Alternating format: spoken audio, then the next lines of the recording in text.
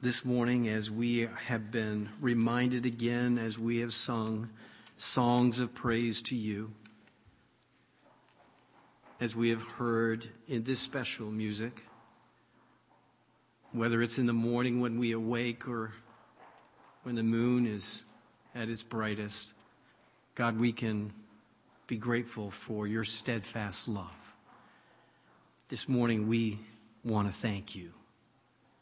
And may that be on the lips of every one of us today as we take these special moments together just to regroup in our week.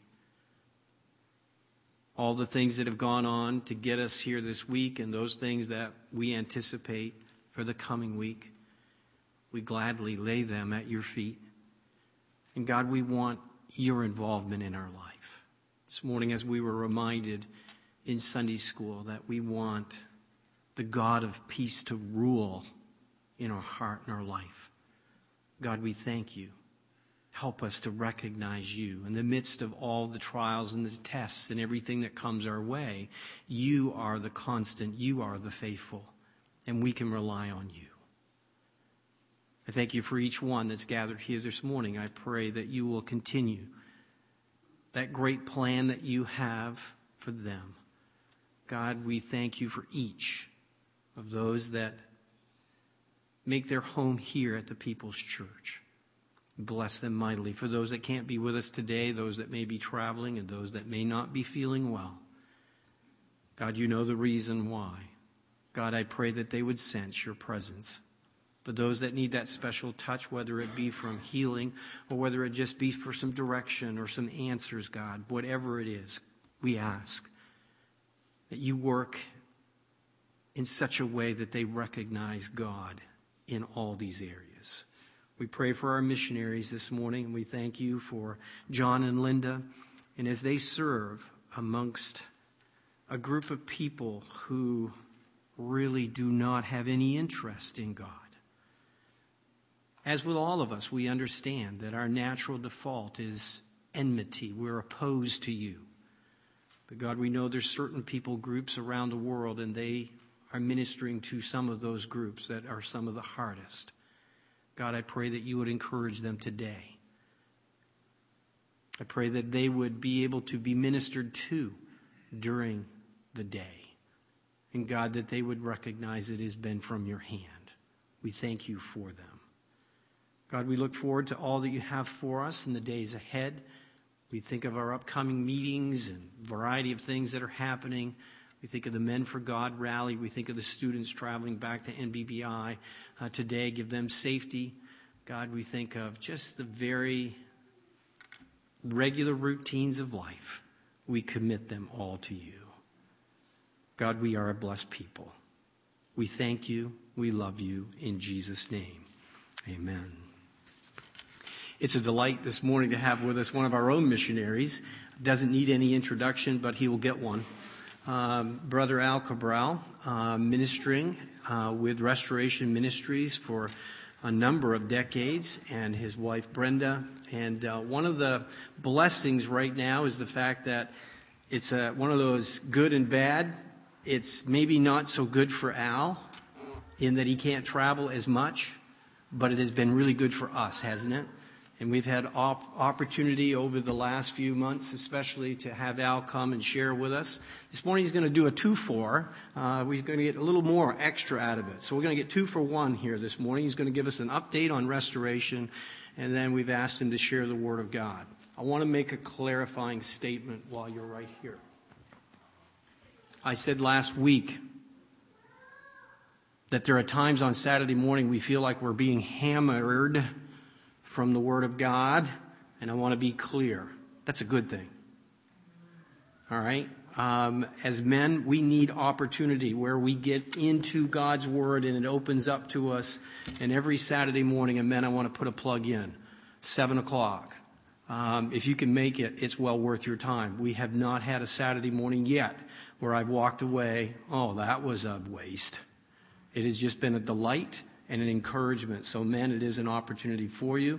And we just gather around tables and we open the Word of God, we answer questions, and we get some directives from God's Word, and then we pray together, and it's a great thing, great way to start your Saturday morning. So, without any further ado, I'm going to turn our rest of our service over to Al Cabral. Thank you, sir.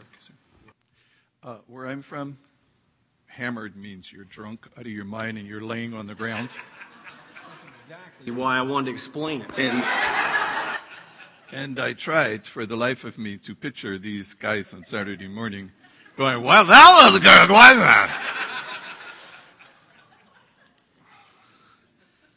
For you students who are here from the Bible school, I recognize you're starting tomorrow. I spoke down there a while ago, and I spoke on exactly this message. So the only thing I can conclude is you need to hear it again. First of all, before I read and speak,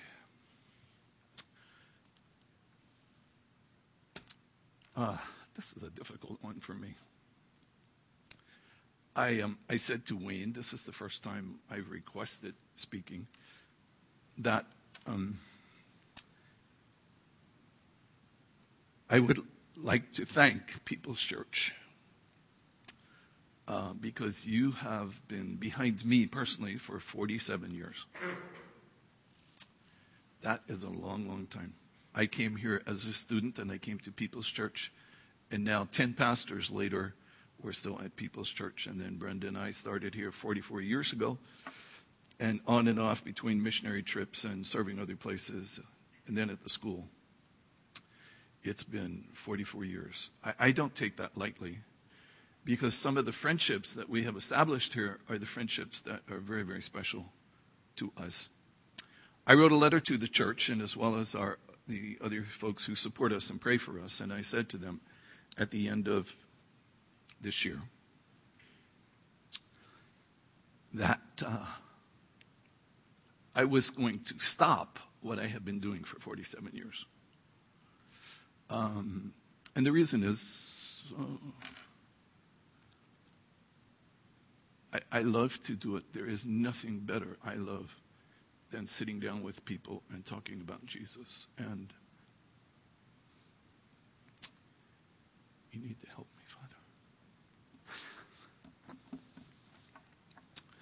But I'm going to have to stop. And one of the reasons is, I know you all think I look good. And what's wrong with the boy anyway? I even wore a tie this morning.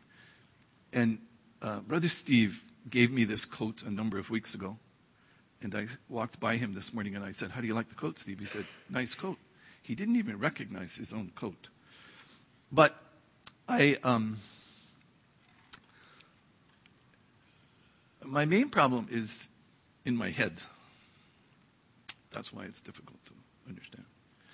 And any amount of stress that I put on that, it causes me lots of physical, mental grief. Although I was reading a book on Parkinson's the other day, and it was on exercise. And the guy said, if you really want to increase your capacity, what you need to do is exercise for 2 minutes. And then for 30 seconds, just push, push, push, push, push, push, push. Here I was in the gym by myself the first day. And my mind is saying, are you out of your mind? And my body was saying, I agree with him. So the first one came up, and for 30 seconds, I pushed it. You see, I think I couldn't do it, but I did do it, and I rested for 2 minutes, and then I pushed again. Now, if you have a heart problem, don't take my advice here, but if you have Parkinson's, everything about Parkinson's says to your body, slow down, you can't do this, stop. And as soon as I stopped that, my general walking was exactly the same. The gait is the same and everything. And then 2 or 3 minutes later, I push, push, push again. And I found out that I can do things that I thought I couldn't do. And then the next day, Matt Larrabee comes in. And I don't know if I told you about this, but we're walking around, and I may have said in 2 minutes, I'm going to fly. But all of a sudden, I just took off, and I pumped my arms, and I walked as fast as I possibly could, which is quite unusual for me.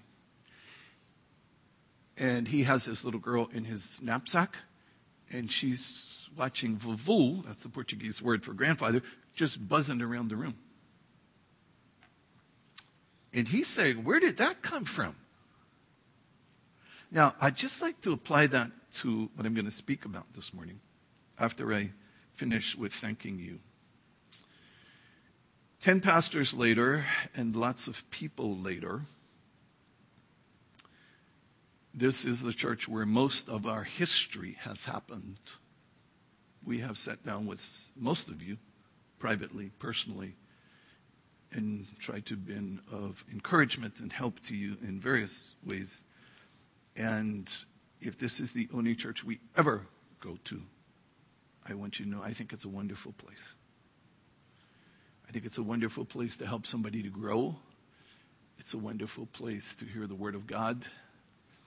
And it is a wonderful place to experience fellowship with God's people. It has been an absolute blessing for us. And the reason I'm telling you that, somebody asked me, well, what are you going to do if you don't do what you're already doing? And I said, well, I'm probably going to do the same thing. It's just that, no, I'm not going to get paid for it. So I want to thank you from the bottom of our heart, all of us, all of you. And in 2016, in December, we're going to stop restoration. But one of my friends said, I'm thinking about starting up a counseling ministry in a couple of years, and I would like to take the name Restoration and continue that.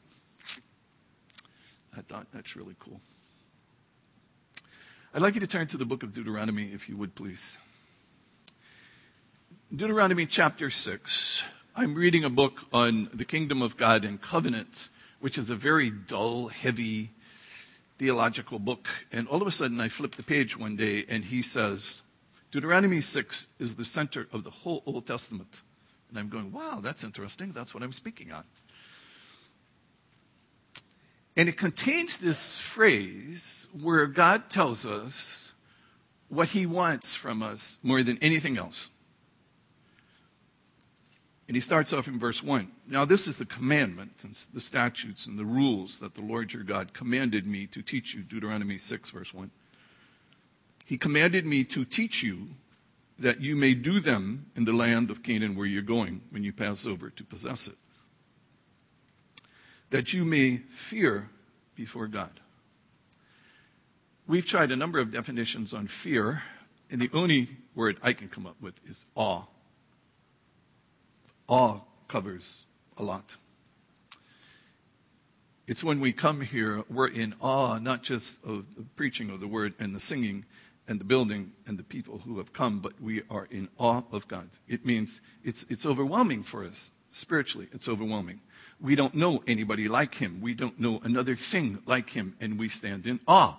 For some people, the only awe they have is what they have. And when you take that away, all of their awe is gone, or their job, or their money, or the people around them. That's where their awe is. That's what they work really, really hard for and protect and control. He says, I'm commanding you, and I want you to teach this generation to be in awe of God.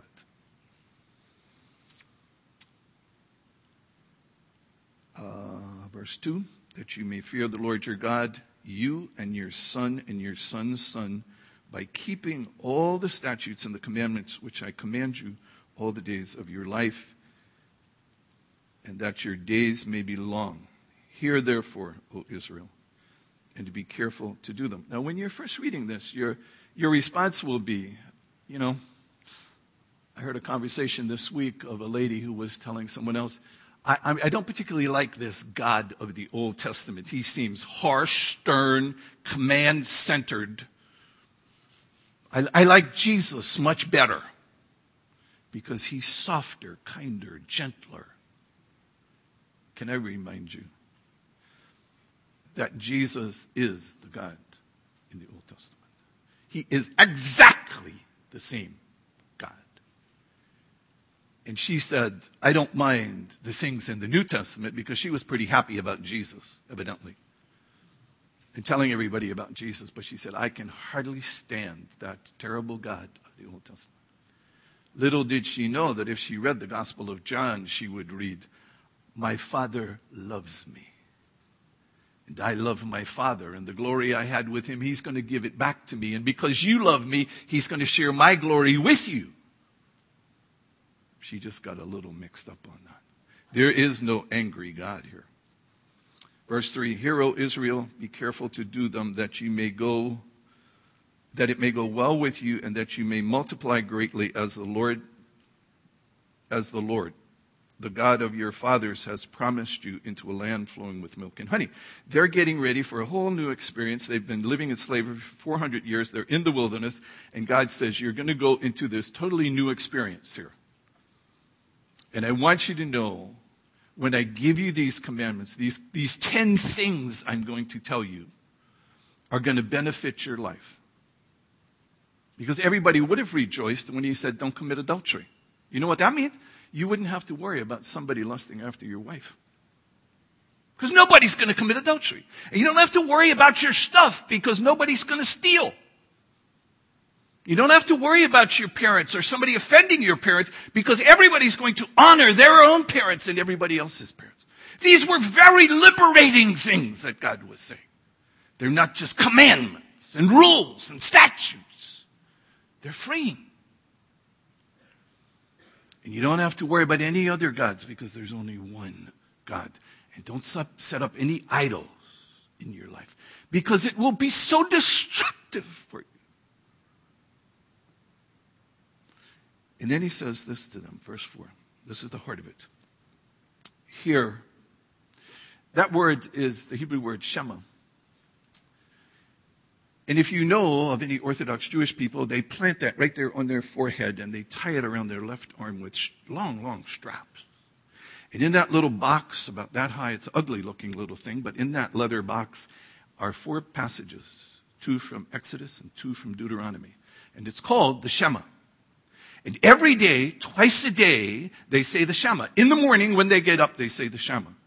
Hear, O Israel, the Lord, thy God, is one. Not just one of many, but one, the only one.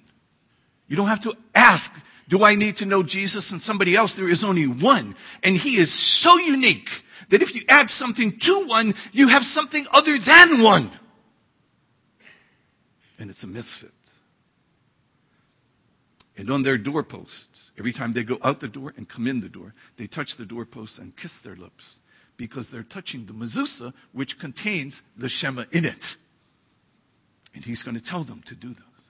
In other words, in the mind of a Jew, you could never get through a day going in, going out, waking up, going to bed, without remembering that the God that you serve is the one Lord God of the universe. You couldn't forget it.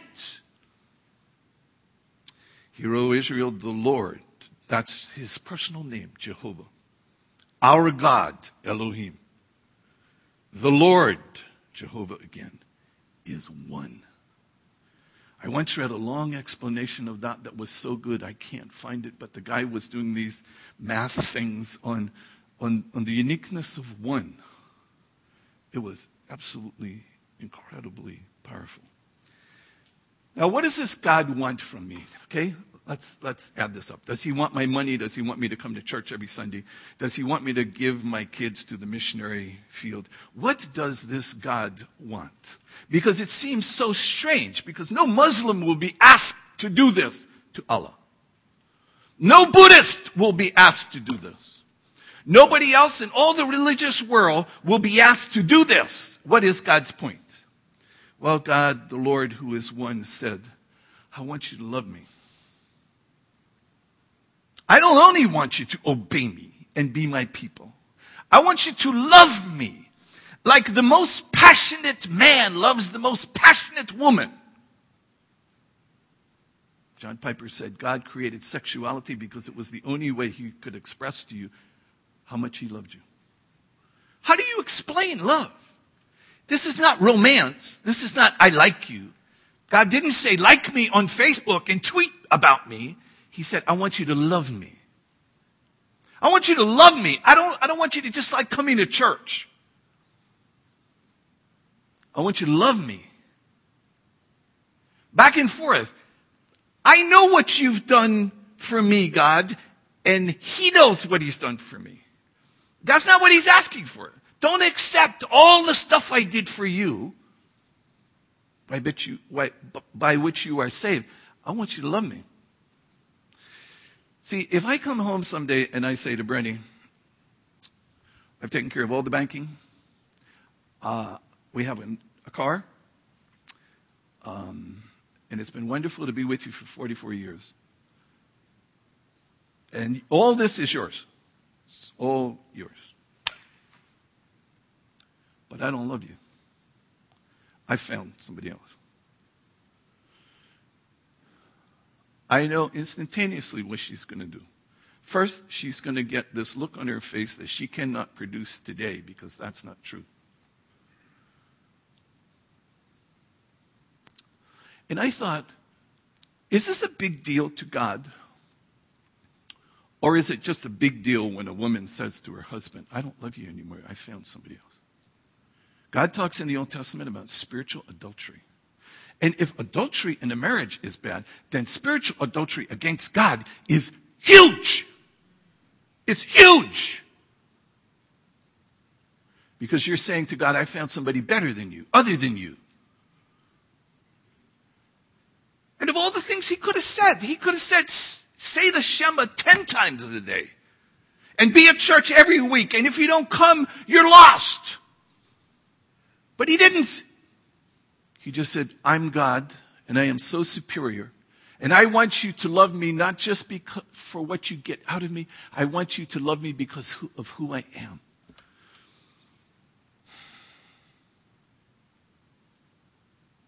Now, Brent's getting older, and I'm getting older. I used to be one cool-looking, handsome dude. When she saw me, she fell in love with me. All of that is just about gone except for this jacket.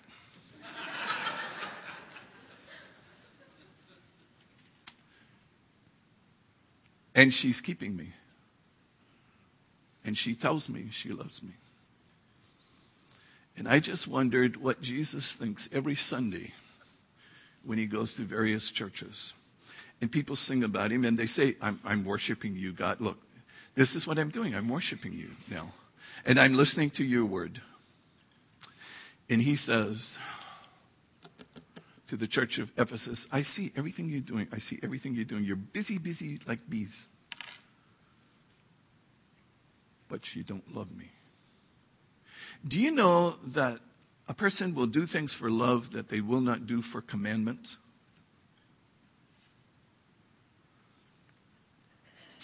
A parent will die for the kids. They won't die because somebody commands them. See, if I love God, every commandment that is in this book, I will obey out of a different motive than I have to.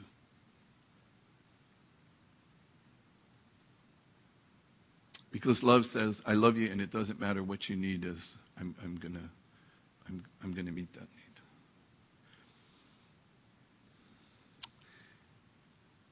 You shall love the Lord your God with all your heart. That's my mind. That's the place where I make decisions and I make choices. And with all your soul, and every single ounce of strength that you ever have. The Hebrew there is push, push, push, push, push, push, push. Not really, but it fits.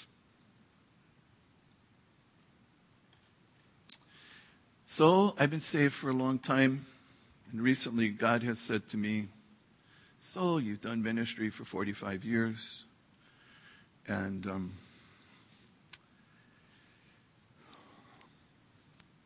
that's good. Lots of people come to the Lord. Lots of people counseled and helped. That's wonderful. I got one question for you, because I can't answer this question for you, and you can't answer this question for me. So it's no good me trying to push you into this, because you will balk and rebel as soon as I'm not here. That's what leadership can never do. And God says, I said, God, I'm concerned about your church and this age and people and this marriage and that family and on and on. And he says, that's good. I'm concerned too. But my biggest concern is, I want to know, do you love me? I said, do I love you? Of course I love you. In 2 minutes, I want you to push, push, push, push, push. I want to say 4 things about this before I forget. Number 1, I have to learn how to love. Brenda's niece just had a little baby just day before Christmas Eve. Little baby, no baby, and then now they got a baby. Before they had a dog, now they got a dog and a baby. They got a baby. They've watched all kinds of videos of babies, but now they got a real baby. And walking out of the hospital, he said to the doctor, you need to keep us here. We have no idea what we're doing. And that's just like about every family. Yeah, I know how to be a husband. I know how to be a wife. I know how to be a mother. I know. And you have no idea. So God says, I want you to be a Christian. And what I want from you the most, before you do anything for me, what I want from you the most is I want you to learn how to love. Yesterday, I get this email, just to show you learning. I never typed a letter in my life till I was 65. I'm 68 now. Not a letter. Couldn't even spell computer. Then one day, I pushed myself. Brenda bought me a Kindle. And it only has one button on it, and I couldn't figure it out. I didn't know a download from an upload. And I learned. Then I learned. I hadn't learned all this time, and then I learned. And then I went to a different kind of Kindle, and then I went to a computer. And there's still a gazillion things I don't know. But I know enough, and I have learned. So God comes along to us and says, you're pretty happy where you are, huh? Yes, God, this is me. This is what I'm doing. God says, I want you to push and push and push in your relationship with me. I want you to go further with me. I don't necessarily want you to do more, but I want you to want me more.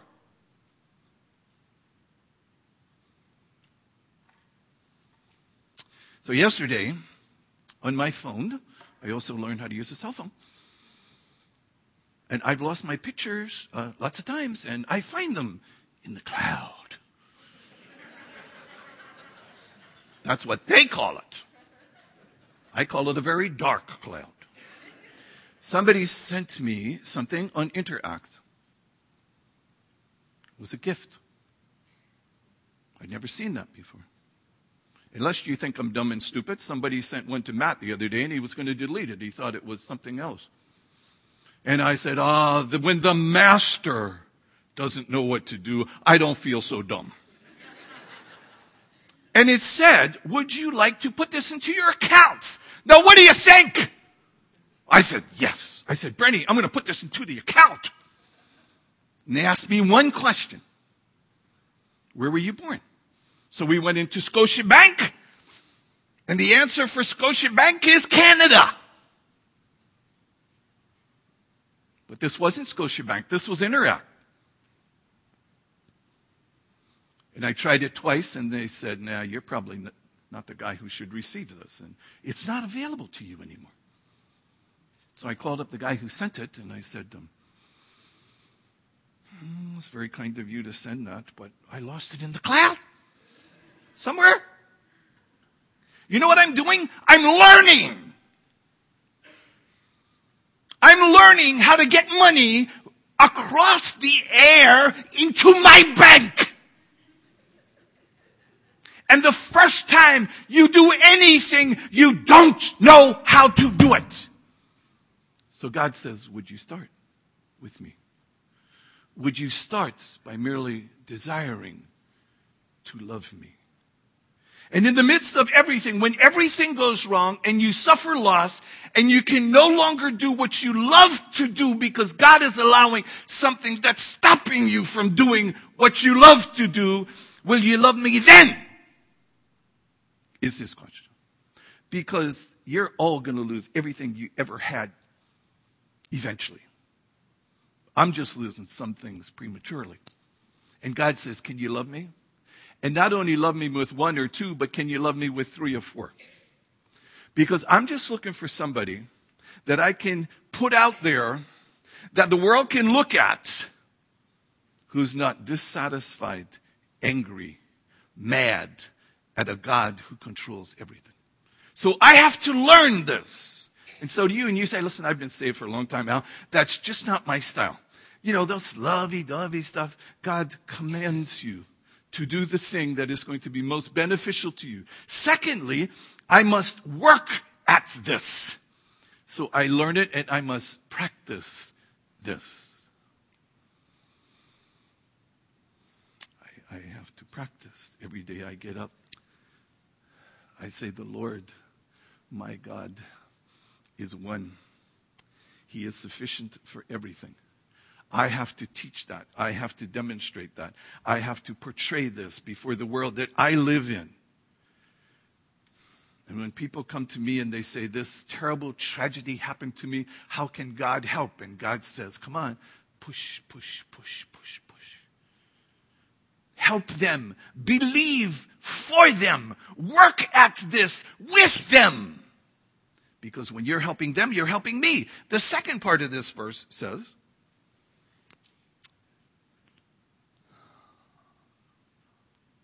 you shall love the Lord your God with all your heart and with all your soul and with all your might. And these words which I command you today shall be on your heart, and you shall teach them to your children. The most beneficial thing you can do for your kids and your grandkids is to teach them that God is one, and He is desiring of love. Jesus quoted this verse in Matthew 22 when they came to Him and said, what is the greatest commandment? And He said to them, Deuteronomy 6, thou shalt love the Lord thy God with all thy heart, soul, and mind, He added, and your neighbor as yourself. You see, because if we are left to ourselves, I can learn this and work on this in the confines of my house or my study or whatever. And I don't only have to love God, I have to love you. And if I love God, it has to include you. I can't shut myself away and say, God, I love you. I have this wonderful relationship with God without any interaction with anybody else. And Jesus said, if you're going to love me, you have to love my people. But God, some of your people are really weird. He says, I know, and they need to be loved. I love them, and I want you to love them. But some of them at People's Church are really, really weird. I know, and I love them. And what you need to do is sacrifice your priorities and love them too. You see, and the miracle here is when I am willing to give up what I want, and I give that to you. And I will suffer the loss for you. I was counseling this 16-year-old the other day who said to his dad, don't go very far. This won't take long. I'm going to be in there 5 minutes with Al. That was 10 o'clock, 10:30.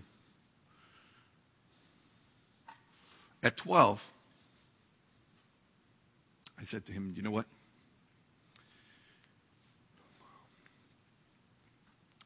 If your dad had a choice of living or you getting right with him, I know your dad. He would choose a shorter life that you would have a better life. I said, that's exactly what Jesus did. Jesus didn't have to come to die to prove anything. He just said, Father, we love these guys so much. How can we save them? And He gave up everything. The greatest demonstration, Ephesians 3 says, is this. Being rooted and grounded in love, that you may understand, that God would give you the power to understand the height that is straight up. There is no measuring tape in the world that can measure straight up into infinity. That you might know the height and the depth and the width and the length of the love of God.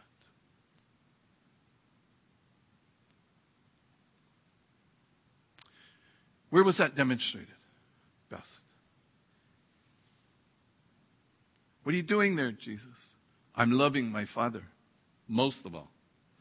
And I'm loving this world. Well, they obviously don't love you. That is correct. But I love them. And I'm giving my life as an offering and a sacrifice to my Father to appease their sins. And they're spitting at you and slapping you around. Yes, they are. They're crucifying you. Yes. But because my Father loves me, I'm not losing one thing. He will take that humility and he will exalt that so that at the name of Jesus, every knee shall bow and every tongue shall confess. And you may say to me, Al, I know no other life than the life I'm living. Malcolm Gladwell, who's one of my favorite authors, is a brilliant guy. Recently came to know Christ as his Savior. And somebody asked him, why didn't you come before? You've hung around Christians all your life. This is his answer. I never met anybody who really loved Jesus. I know lots of Christians. I never met anybody who really loved Jesus. And he interviewed this mother who had lost her daughter to a murderer, and she wanted to talk to the murderer, and the police said, no, you just want to get your hands on him to strangle him. And she says, no, I want to meet with him so that I can tell him he is forgiven for killing my daughter. And Malcolm Gladwell said, I have never in my entire life met somebody who loved Jesus that much, that they would be willing to forgive somebody who has grossly offended them. Do you know the New Testament says the one thing that we do which gets the world's attention is not to have a supper at the church. It's not to have a movie. It's when we love one another. I mean, Steve could have thrown his coat away, but he gave it to me. My friend could have kept his money that he had, but he sent it to me. And this gift of giving that we do for each other, there's always this, I'm doing it for more than just you. I'm doing it for him. That is so attractive to the world. They shall know you are my disciples by the way you love each other, he said. That is amazing, because I can do that in my state and you can do that in your state, and whatever situation you're in, how terrible your trial, we can all love God. I just ask God for two things. Number one, I don't want to forget him.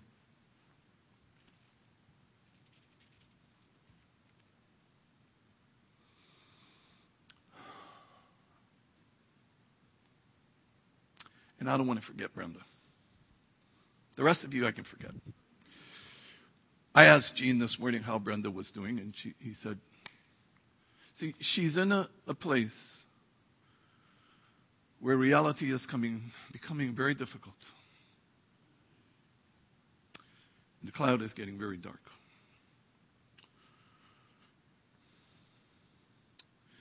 And some people tell me, I can't love God because of my situation. And I say, you can love God till your last breath. And as soon as you start doing that, not only will he notice it, and that will register in heaven.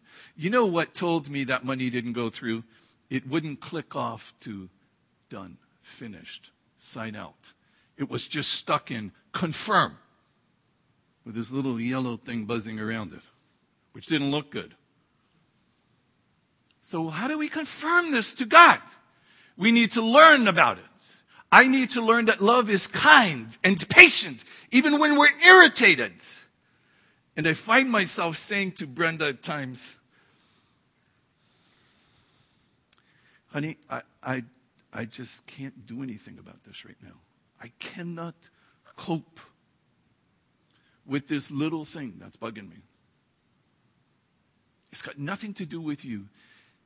And she is so patient and understanding and kind when I am out of my mind confused.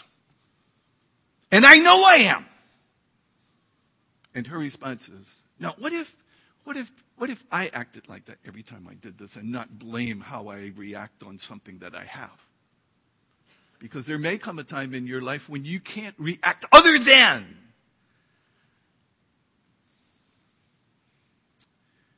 So we learn it, we work at it, we demonstrate it, and we appreciate it.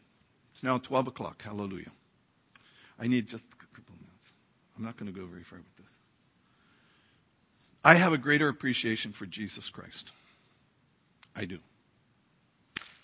When I love God. When I say to the Father, I love your Son, I will do anything you ask me to do. You want me to start 47 years ago? I will start. You want me to stop? I will stop. Out of necessity, I will stop. Because my life has to be more than what I do. Otherwise, when I stop doing what I'm doing, who am I? But I can love him.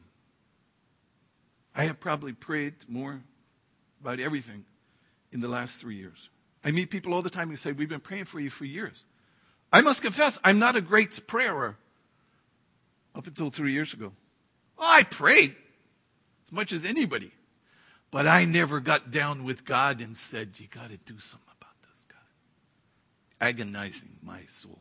My brother, who just got out of the hospital yesterday, he's been a drunk most of his life, smoked 2 packs of cigarettes a day most of his life. You couldn't tell this boy anything. Same house, same parents, same brothers, same sisters. And all of a sudden he has a heart attack.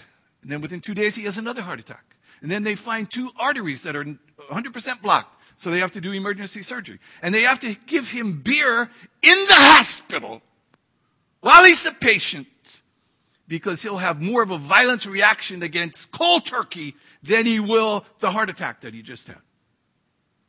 He has no relationship with his wife, with his kids. It's just the whole thing's been about him. And suddenly his world falls apart and it can't be about him anymore. He can't even walk up the steps. And I'm saying, God, this is not a problem for you. I'm asking you to break through this so that my brother can love you and respond to you and accept you as his Savior. I have a new appreciation for the gospel, for Jesus, and for you.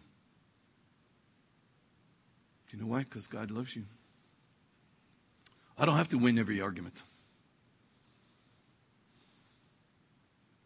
I don't have to have my way. I have a new appreciation for this book. In times of trouble, God just says, because this is going to solve whatever it is you're struggling with. I want you to love me, and I'll take care of it.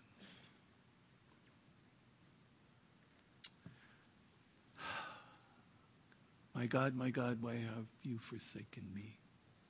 I'm taking care of those people in the world.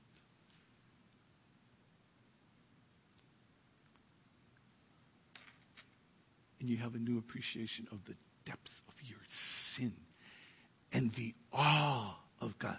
Matt's little girl, she's 2, almost 2. She walks around the school like this. Huh? You know what it is? One of those things hanging in the hallway, guys, the stars and Christmas snowflakes you put up there. Huh? When does that stop? At about 3. God says, do you find me magnificent? Do you find me the kind of God that you would say, I will give my life to you. I will give anything and everything. What about if that involves pain and all that?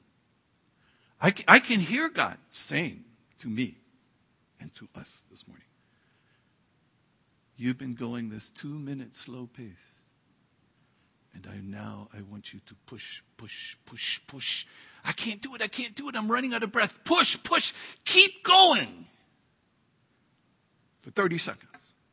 And then you can rest. And then you prove to yourself that being here is good. But being here without ever moving further than being here is not sufficient for God, in case you were wondering. Now, I'm stopping, but a young man back there in the yellow jacket is going to play a song for us. It's not about loving God, but it's a pretty powerful song. So while the song's playing, it's just 4 minutes after by my time. I just want you to listen to the song.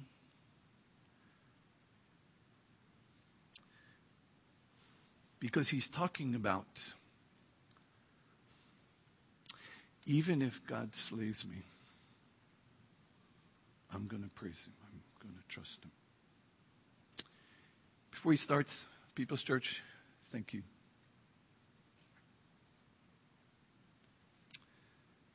Thank you for a long, long time of helping us, encouraging us, believing in us, encouraging us.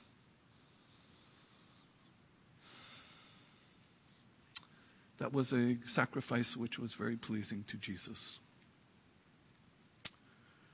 It does not mean I'm going to stop everything. It just means I'm going to stop a lot of things. And I'm not discouraged. I'm not down. I'm not pessimistic. I'm probably doing better than I've ever done in my entire life. Listen. Okay. And then, after the song's done, you can just leave.